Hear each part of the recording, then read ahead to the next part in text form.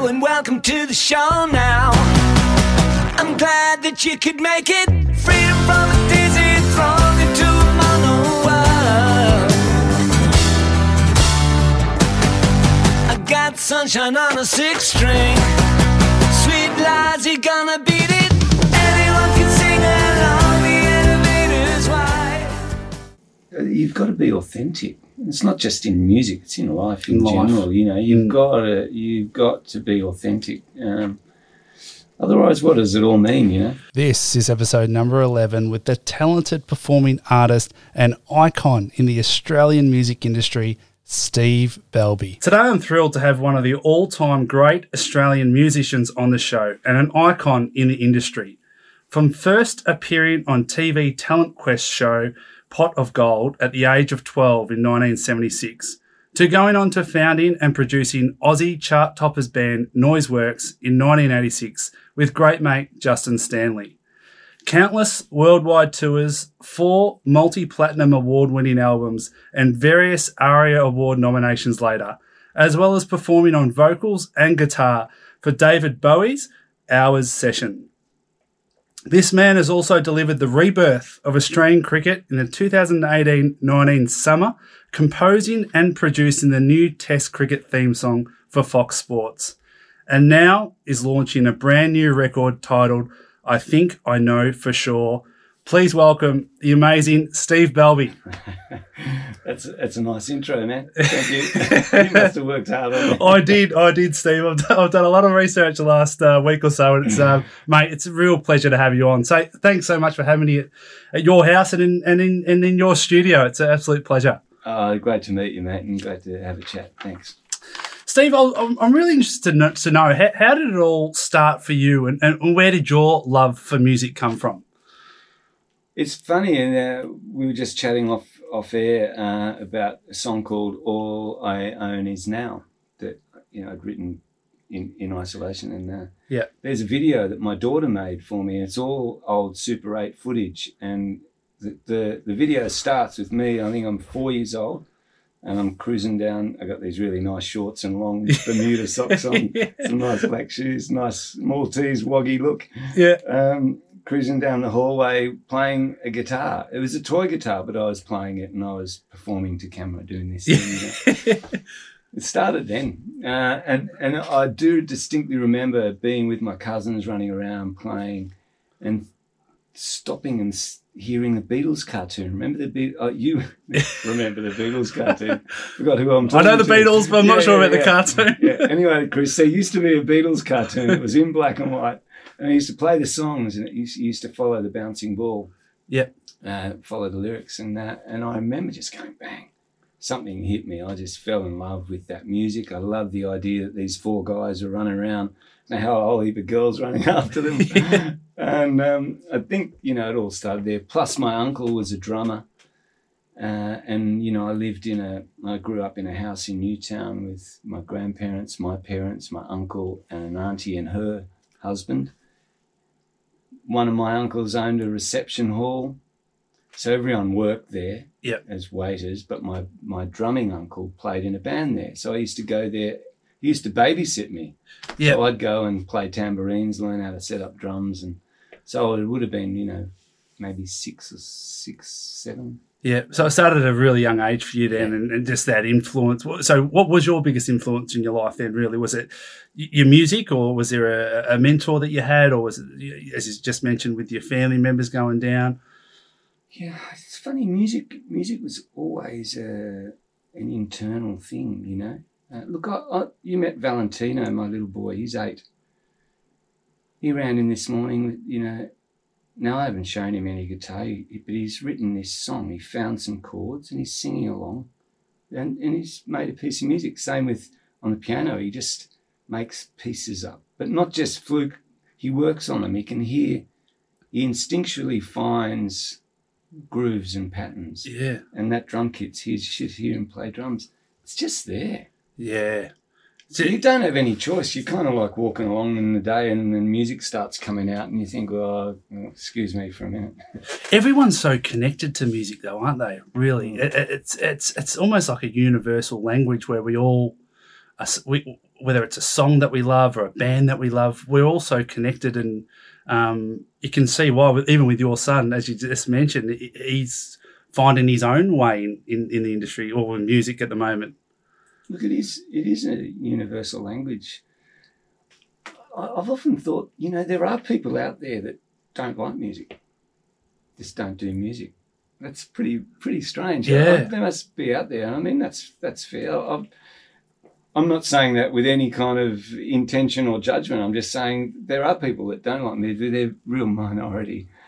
I also have the other thing where, technology and people kids are listening to music all the time. And I think that's ridiculous. Mm. Like, if walk down the street, now you don't have to always listen to music. What's wrong? I'd prefer my son to get on a school bus and read a book than listen to music. Yeah. You can listen to music anytime. I say to him, read a book on the way to school, listen to music on the way back. If you're going to school, you wake your brain up. On the way home, you just want to chill. Relax. That's a good like balance. all the time. Yeah. Yeah, no, absolutely. Steve, as I mentioned off the top, as a 12-year-old, I think it was you and your cousins, I believe, appeared on TV talent quest show Pot of Gold. And then just a short 10 years later, at the tender age of 22, you and great mate Justin Stanley founded the famous Australian band Noiseworks. Mate, can you take me back, pardon the pun, to 1986 and explain how it all started and what that was like for you? Yeah, can I tell you about the Pot of Gold thing first? Yeah, please do. Please do. Yeah, so I was 13, and I was in a band called the Apaches with my cousins, and we had these silk shirts with puffy collars, the parents, and bow ties, and we played Fox on the Run, and we did pretty well. Got a bit of a ribbing from this guy, Bernard King, I think his name was. The short story of it is we came second. And we got beaten by a clown. Oh, you're joking. No, true story. Beaten by a clown. Anyway, scooting forward. Like, I was in bands through school. I remember I was about 16. I was in year 10. I think it was after the first term in year 10, and I was really distracted, and I was already playing in pubs and having I was distracted from school, and the principal called my dad to the school, and there was a few incidents happened, and he said, look, Steve's really distracted. I don't think he really wants to be here. If he gives up music and focuses we'll let him finish year 10. If not, he's not welcome back. And I sat in the principal's office with my dad, the principal, and it seemed like an eternity. I could see Dad thinking. And he went, okay, looks like he's not coming back.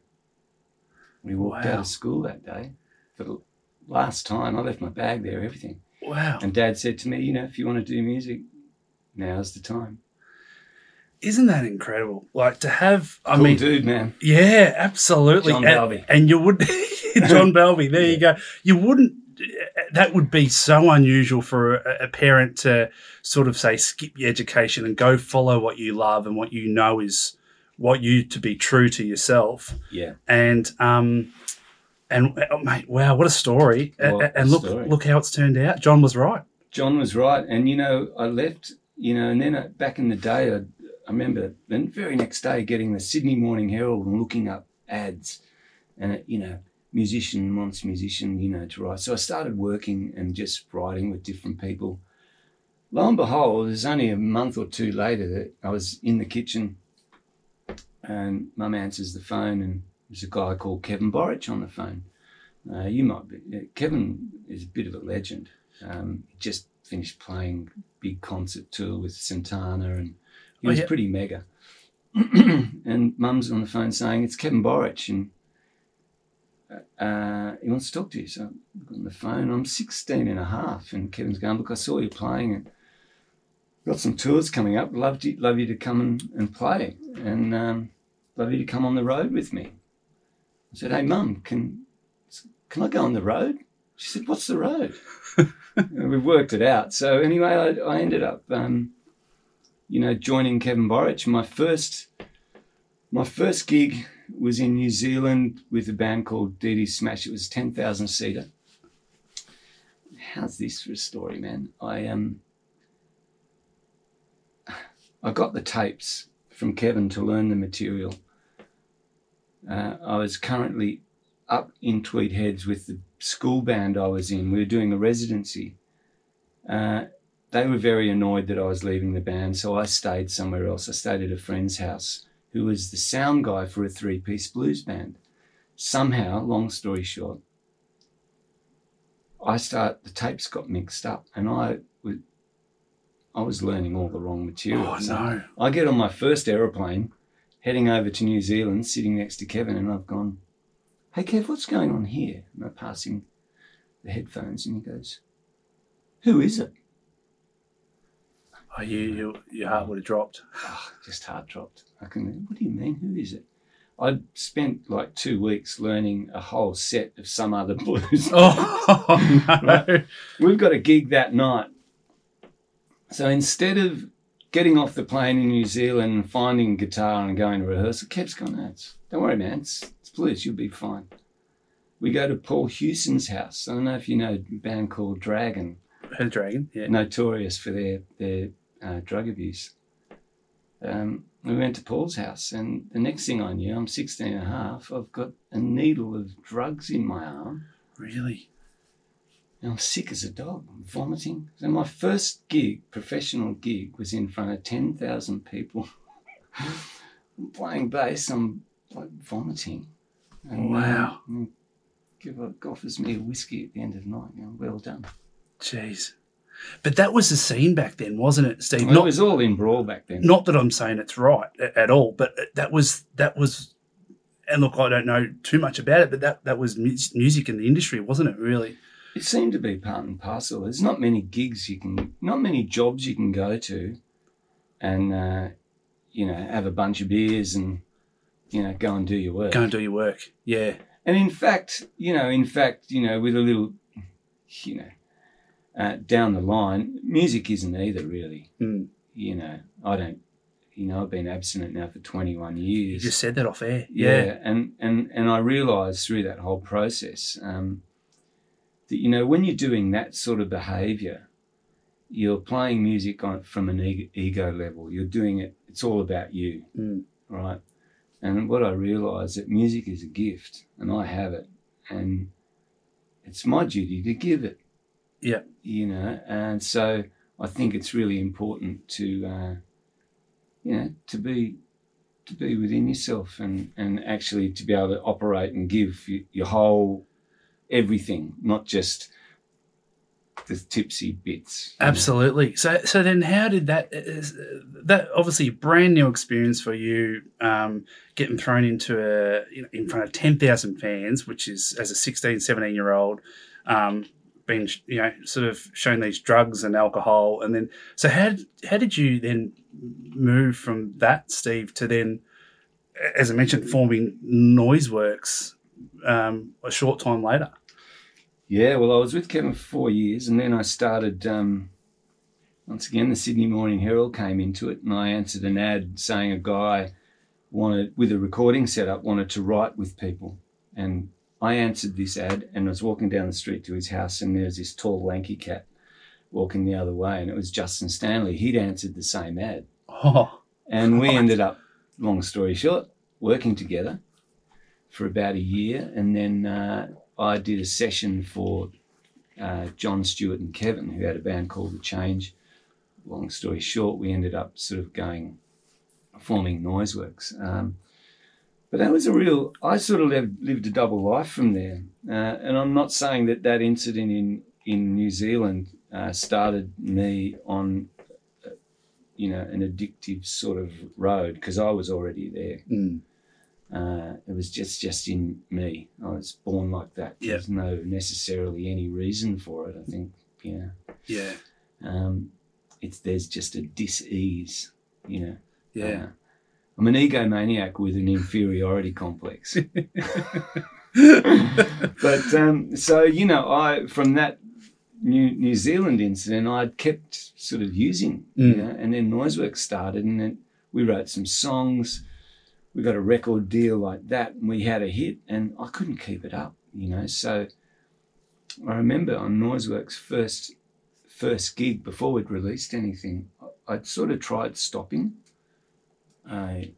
using the drugs, and I didn't know it at the time, but I was in withdrawals, and I really wasn't well. I ended up after that show, I ended up in North Shore Hospital with alcohol poisoning. Right. So I just switched. Then I started sort of, you know, just drinking a lot, and that's how I sort of got through the Noiseworks period. Really? Okay. Yeah. Would you say the Noiseworks period was? Did you feel as though that was where you really made it as a band or musician? Did that propel you to where you are now? Obviously, did you find that that's what happened? Pretty amazing, Chris. I mean, I listened to one of your podcasts that you did with Binger, and that thing of visualization, and you know, I'd always knew that I could do this music thing. Just had a feeling that I just got to do what I need to do, and it'll be okay. And you know, it's a pretty amazing feeling, you know, touring here, and it escalated fairly quickly, even though the work prior took a long time. Yes. It escalated fairly quickly, and you know, you start getting platinum albums, and you start touring the world, and people starting to queue up in those places, and there was a level of success that I felt like, yeah, I kind of I'm doing it. Yeah, I'm actually doing it. But then there's that inferiority complex thing, that fear. That I remember one time I took a girlfriend up to the mountains. We were having a really splashing a bit of cash around, and you know, a nice car, and you know, having spas, and you know, and I was in this spa, and I was thinking about my brother, and you know, he was working on the council at the time, you know, digging roads, and something happened to me that day. I sort of like felt like I don't deserve this. I felt guilty. Right. You know, Yeah. And I went out on a road of destruction from there. I sort of there was two things. You know, I got to a point when Noiseworks had hit a high. You know, Justin and I had written a couple of songs that got the record to #1, and I was never supposed to just be a bass player though. I started off as a guitar player. I was a singer, guitar player. Yeah. And I kind of felt like I got trapped in that position that's not yours. You were hitting the ceiling, and you knew that you had more to give or more to offer. Yeah. Well, I wasn't being authentic. Right. I can play bass, you know, but I can play a bit of drums. But my thing is to write a song and give it to you. Yeah. That's what my job is. Yeah. You know, it's my life. Yeah. That's what I do. Yeah. And I wasn't able to do it. So I remember one night, you know, we were on tour. We had #1 records, sellouts, sellout tour again. And how big were the crowds, by the way? Oh, well, back then, you know, the scene it wasn't festival scenes back then. No. It was like 2,000 seaters, you know, 3,000 seaters. And we would be doing them 4, 5, 6 nights a week. Wow. And filling them. Yeah. You know, so it was good. It was good earn. And good times. Yeah. But that thing had been eating away. You know, the first 5 years of Noiseworks was, wow, this is cool. Yeah. And then I sort of going, oh, this is cool. I appreciate it. But, you know. And then there was one night, you know, Justin and I rooming together, and we always have a little dictaphone. We're always recording. We're actually, I can be candid. I was split up. We were on ecstasy. We're jamming away, making music. And it's all like, Yeah. And we stopped and I go, no. And Justin said, why can't music be like this all the time? And I said, it can. Let's leave the band. And it was quiet. It's funny, it's all recorded. I've got it somewhere under my house. And we thought, okay, let's go to bed. we'll, eventually we'll go to bed and we'll see what we think in the morning. And just like Justin and I first met, it was funny. He was in a bedroom at the end of the hallway to me, and we both must have gotten up at the same time. We both ended up at the door looking at each other, walked down the hallway like we did that first meeting. And we said, "What do you think?" And we said, "Yeah, let's do it." Let's do it. We had to call a lawyer because it was a fairly big business back Yeah. then. It wasn't just a matter of, "See you guys." But There's a lot to consider. again, though, Steve, and credit to you, similar to when you just told the story when you were 16 and you left school and you knew you loved music. Credit to you for sticking. You had a realization then that, you know what, there's something more for me. This has been great. It's been great 5-6 years, how long it came to that. Nearly a decade. Yeah, nearly a decade, and you came to that realization with Justin. Hey, you know what? This has been great, but maybe it's not for me exactly what we're doing now. Maybe we can, move on and do something else. Yeah, look, I tell my kids, and sometimes I get the opportunity to sort of mentor young musicians. Get called in to, an academy to do a bit of that, and you've got to be authentic. It's not just in music; it's in life in general. You've got to be authentic. Otherwise, what does it all mean? That's exactly right. And I think now, never thought our conversation would go down this path, Steve, but I love it. Like the vulnerability side that particularly men, but these days, but a lot of people have been, encouraged to be vulnerable and go down a path of being true to themselves. It would have probably been for you back then and in that type of era very difficult to do with a lot of pressure, but I know there's a lot more support these days with people trying to be more vulnerable, but it's a great message that you've just had.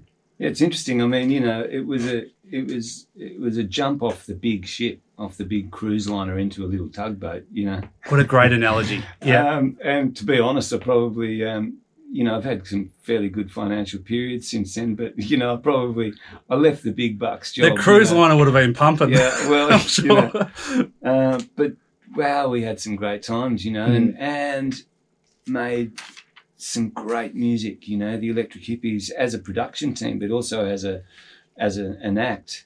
We made some great music, and that's what we're here to do, to discover and create. With Noiseworks, we were kind of trapped a little bit into making the same record again. You know what I mean? And I just refused to do that. Yeah. Well, you've just mentioned it, and since Noiseworks, you then played and formed Electric Hippies, 1993, Universe with Kathy Green in 1996, and then you joined MySex in 2011. But perhaps, and I'm not sure whether, I'm sure it would be a highlight for you, but it must have been a highlight collaborating with David Bowie on Hours sessions where you're on vocals and guitar. Would you say that's what's your most proudest memory, Steve? Oh man, there's so many. I think probably one of the proudest moments in my life is finding that I could stay clean. And, wow, yeah. Honestly, because without that, I would probably be dead now. I certainly wouldn't have this wonderful life that I have. So that's probably one of the hardest things I've had to do, because making music is quite easy. I find it just a great thing to do. It's your love, isn't it? Yeah. So, but some proud moments. I mean, I think before that Bowie thing, I think once again the proudest moment was I'd gotten out of rehab. I was about a year clean, and everyone was telling me to stay away from the music scene because you know what that's like, and I didn't believe that was my truth, and I had some assistance in staying on my path. I had people to support me. I remember though, I had a year where I went and I laboured. I was being a labourer. Right. I'd never had a proper job ever in my life. This was it, Yeah. And I tell you what, with my sort of personality, you asked me to dig a hole and work from 9 till 3. I work from 9 till 3 and I dig the friggin' hole, I'm going to dig the best hole you can possibly dig. It's perfect. Right? Yeah.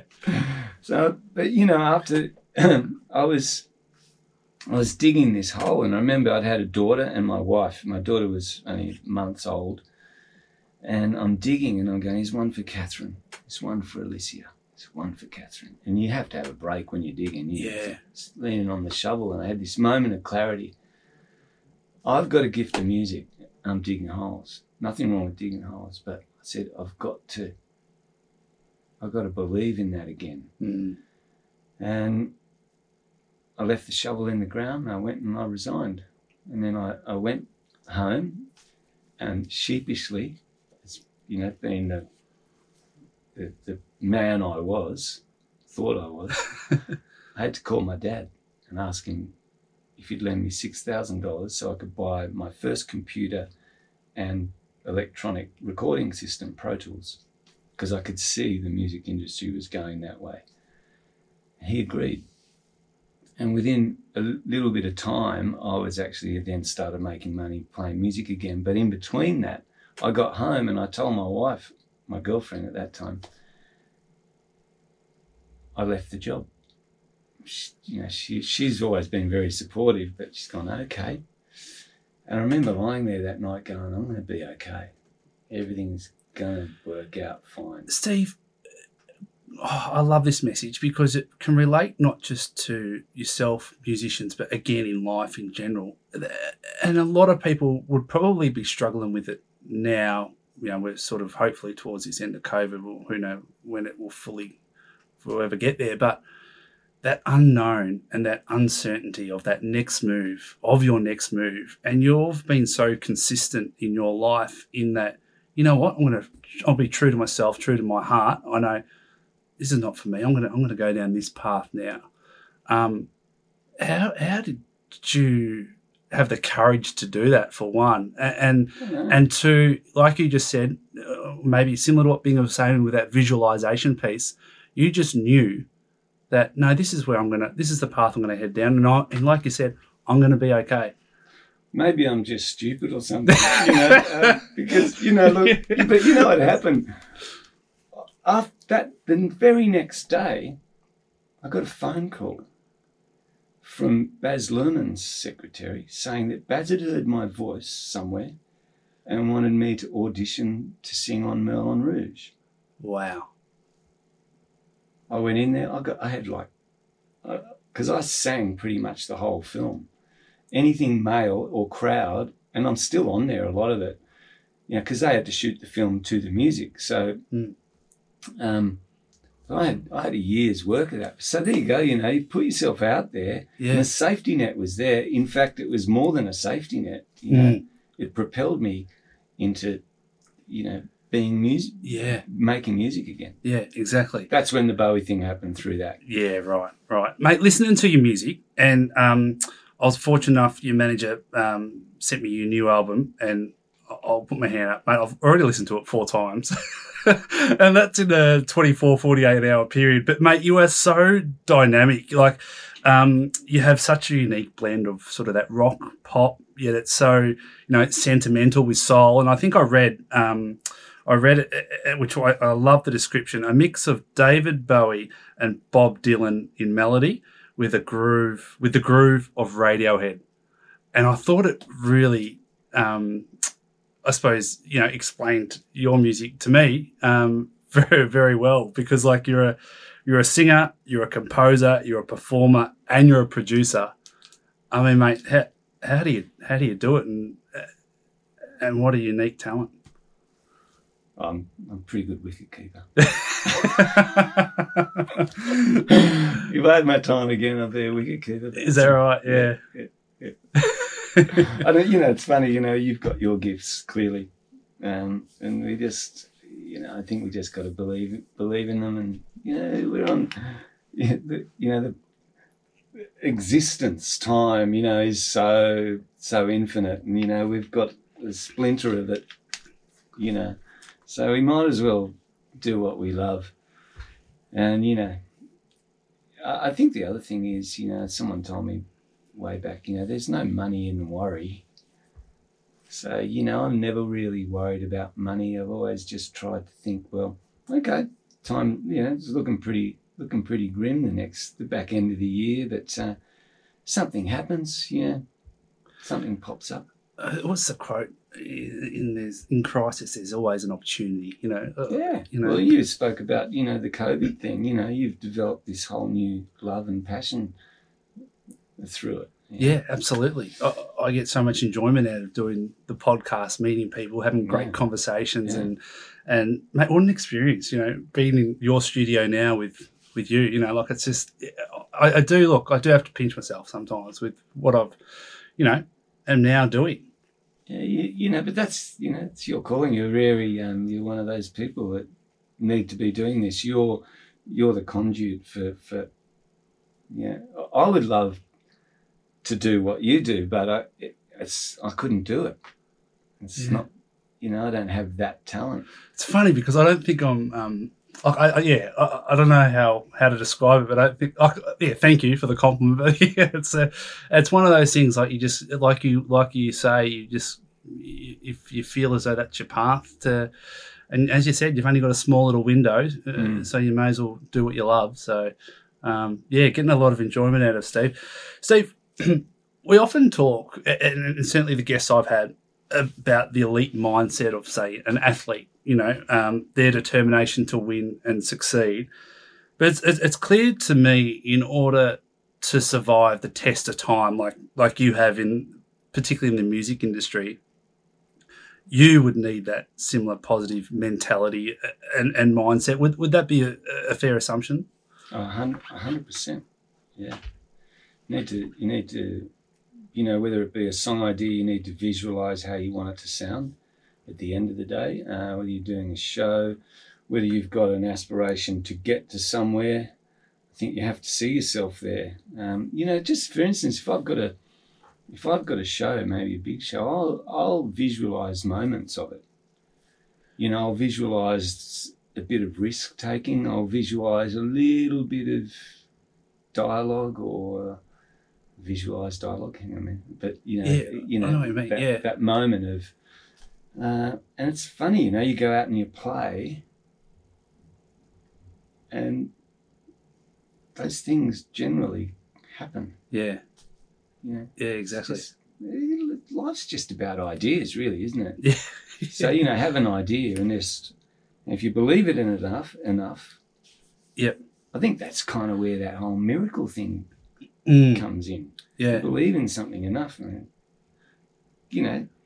how great is your belief? Can you make that happen? Yeah, and even, as I said, I've sort of already touched on it, but going back, your belief in moving on from, say, a band, or moving on from that job, or knowing that, and it happened for you. You did receive those phone calls, but that wasn't on a fluke. Like you had talent, and obviously, you created those opportunities as well. Yeah, you do, definitely. In my business, you can't just sit around and hope that things are going to happen. You create ideas. You create answers for other people sometimes. Yeah. I've got an idea. I'm going to lay on you, and if you didn't have that idea, that person would never have given you the response that you believe you can get. Yeah, absolutely. Yeah. I'm going to make a song for you, and you're going to want me to produce it. Okay, check this out. Bang. Okay, can you produce this? And you go, I knew that would happen. Yeah, exactly. Hey, Steve, before we get to your new album, I want to ask you, what did it mean to you to produce with the Sydney Symphony the new Test cricket theme song for Fox Sports?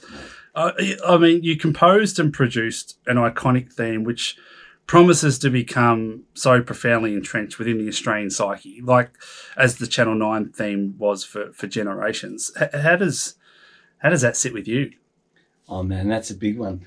I am an absolute 100% cricket tragic. And when I got wind, I wasn't asked to do it. I heard. This is on the same night I met Binger and a few other guys, Robbo and a few people at a charity function. And I heard that Fox were going to look for a new theme, and I thought, I just went to the studio the next day and I went, I'm going to write this.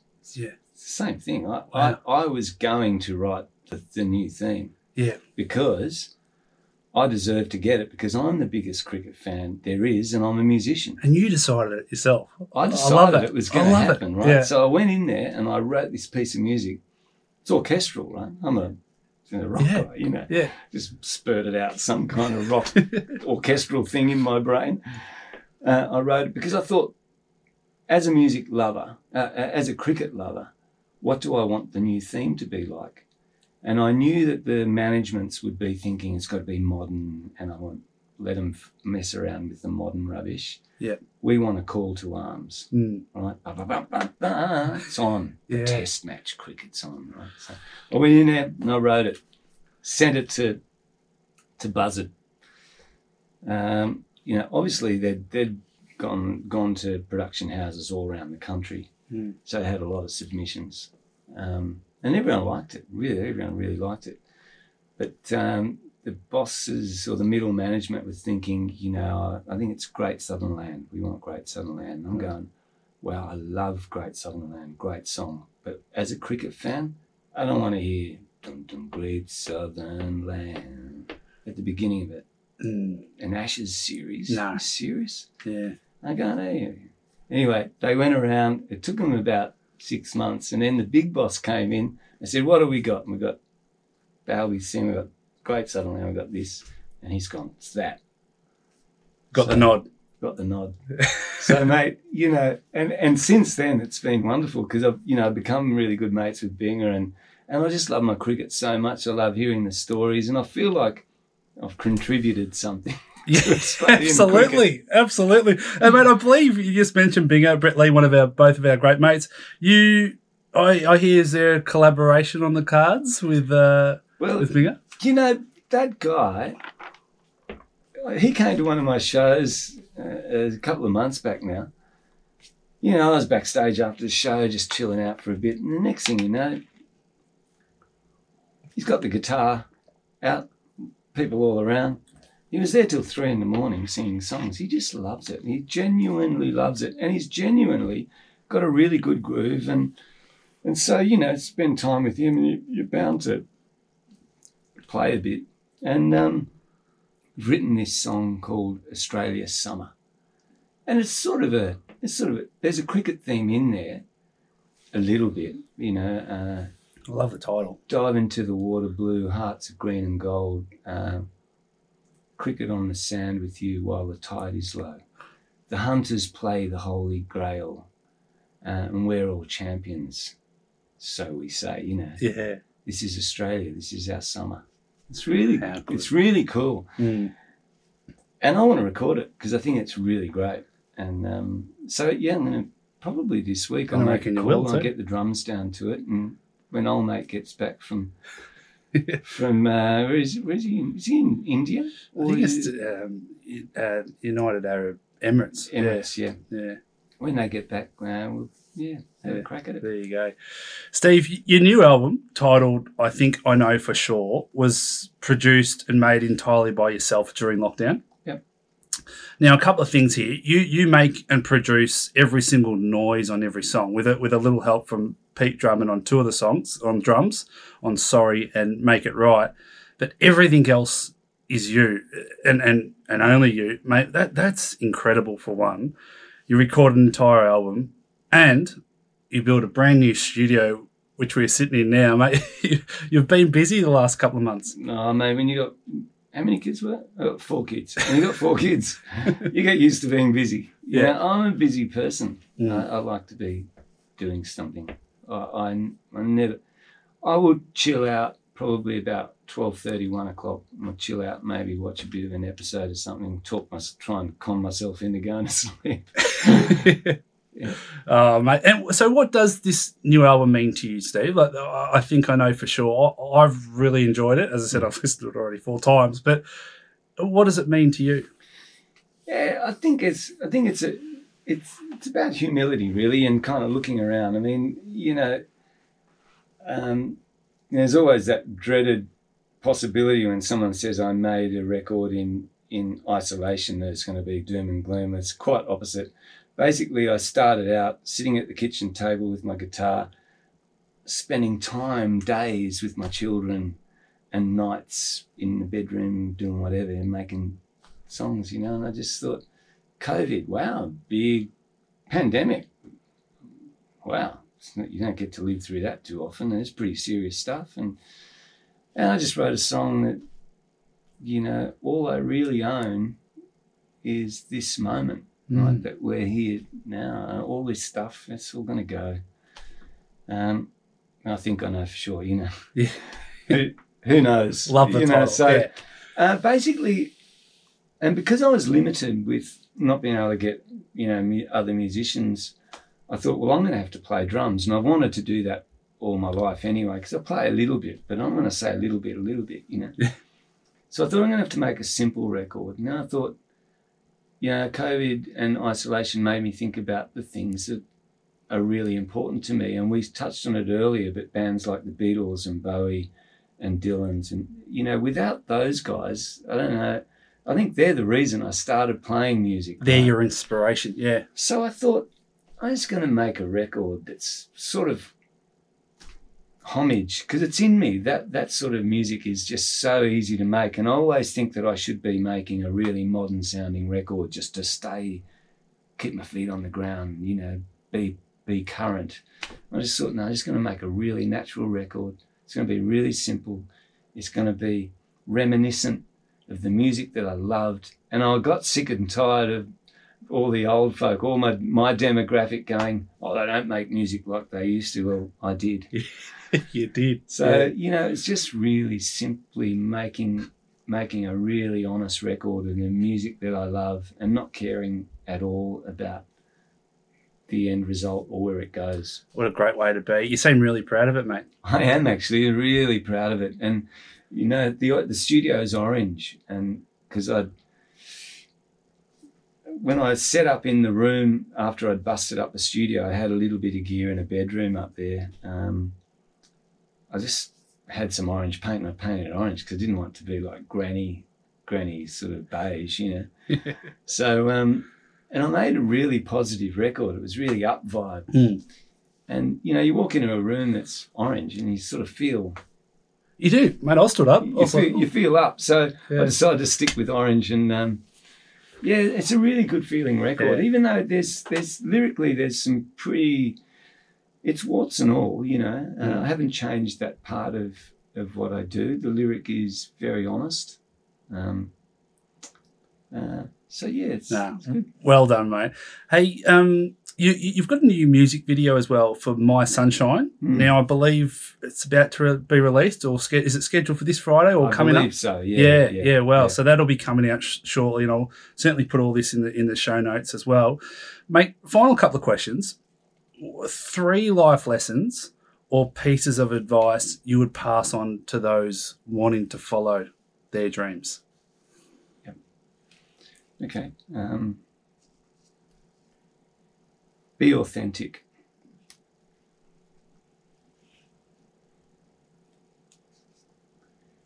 And if somebody says no, doesn't mean it's no. I mean, if your mum tells you don't put your finger in the toaster, don't do that. Don't do that. Yeah. But you know, I believe. I feel like you've got to believe anything is possible. Push the boundaries. And why couldn't it happen to you? Yeah. Yeah. And the third, I guess the third, I think, and they kind of all come under the same umbrella, but I think integrity is essential. Having integrity as a human being will give you the respect and honour of others that will then trust you to give you the new ball. Well put. Yeah. Well put, Steve. Mate, before we end up, I'd love to, if it's okay, you've already mentioned it, All I Own Is, would you be happy to maybe jump on the guitar and, mate, give me a bit of a track? Okay. I've got a couple of issues, but I don't think I have... No, let me... Yep, I'm going to play you something. Okay. But this is not my guitar, but it should be all right. Sorry, mate, I've put you on the spot here. Mate, if I can't handle the spot by now, there's a problem. Well, mate, you handed 10,000 people as a 16, 17-year-old, so...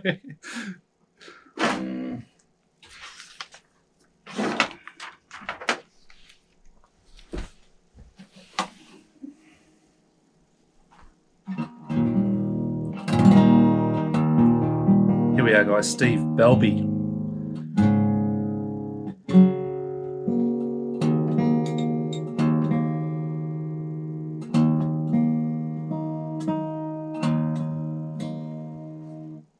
If you don't mind, Chris.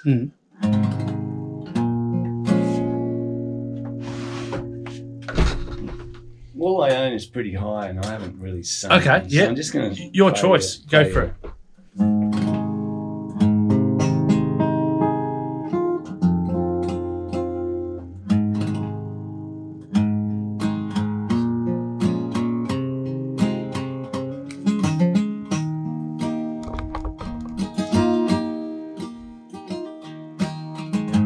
I used to think that this song was written for me. Is that right? I remember crossing the harbour bridge in my old man's E.H. Holden and hearing this song for the first time. It affected me. It was one of those things. It's a Bob Dylan song. Wow.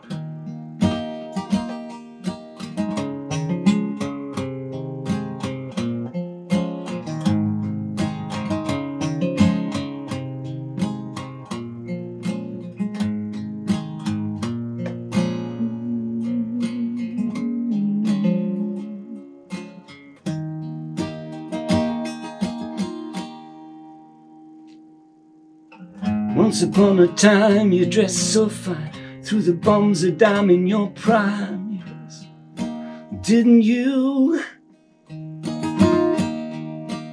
And people called, said beware dog, you're bound to fall. They thought they were all kidding you.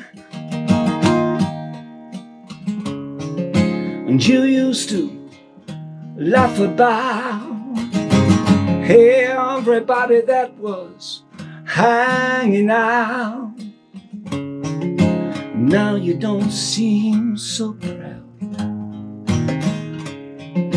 and now you don't talk so loud. Having to be scrounging for your next meal. And how does it feel? Yeah. How does it feel now to be on your own with no direction home, like a complete unknown? A Rolling Stone. Gonna find a school or ride me slowly, but you know you used to only get used in it. Nobody taught you how to live on the street. Now you find out you gotta get used to it. You used to talk about everybody that was hanging out. Now you don't talk so loud. Now you don't seem so proud to be on it. Your next meal. And how does it feel now? How does it feel now to be on your own, like a complete unknown, just like a rolling stone, just like a rolling stone, yeah, just like a rolling stone.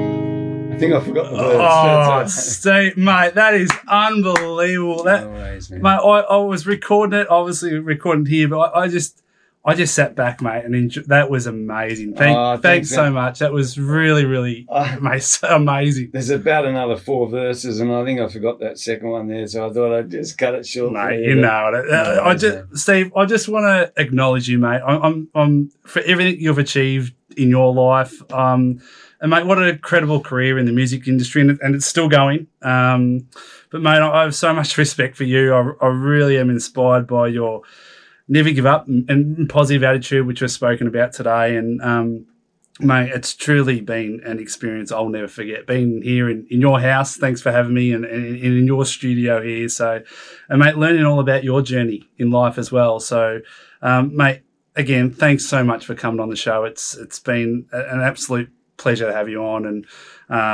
mate, maybe I don't tell Binger, but maybe I should get on the guitar with you at some stage. I can see a bit of a pizza night at Binger's coming on pretty soon. I reckon it could be a chance. Pizzas and guitars. Exactly. Steve, where can people find you? Your new album, your website? I'll again put it all in the show notes. But yeah, website's a good place to go, or Instagram. Yep. So stevebelby.com. And stevebelby.com. Yep. Yeah, or Instagram. Okay, fantastic. Yeah. Mate, final question. What is your definition of success?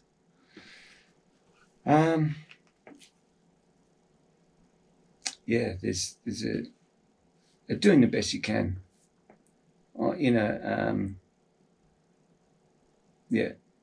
Authenticity. Yeah. Being who you really are. Somewhere along the line you find out you're not as great and you're not as bad as you think you are. Mate, well put. Thank you so much again, Steve. It's been an absolute pleasure, mate. Thank you so much. You're welcome. Thanks, mate. Thanks so much. Thank you, brother. Outstanding. Cheers. Wow, I seriously can't get the smile off my face. Steve Belby, guys, what a lovely man. An incredible story, a distinguished music career. Not without its battles and challenges, but what I really took out of this chat was the importance of being authentic, following your true passion and purpose in life, and believing that anything is possible. It was such a privilege to have Steve on the show. And make sure you check out Steve's website, stevebelby.com, and his Instagram account at stevebelby for the upcoming tour dates and the new album, I Think I Know For Sure. And just a reminder, guys, if you enjoyed this episode today, please share it with your friends. Tag me on Instagram and subscribe to Apple iTunes and Spotify accounts so you don't miss an episode. Until next time, you guys know what to do. Get out there, face those fears and live those dreams. You'll be okay.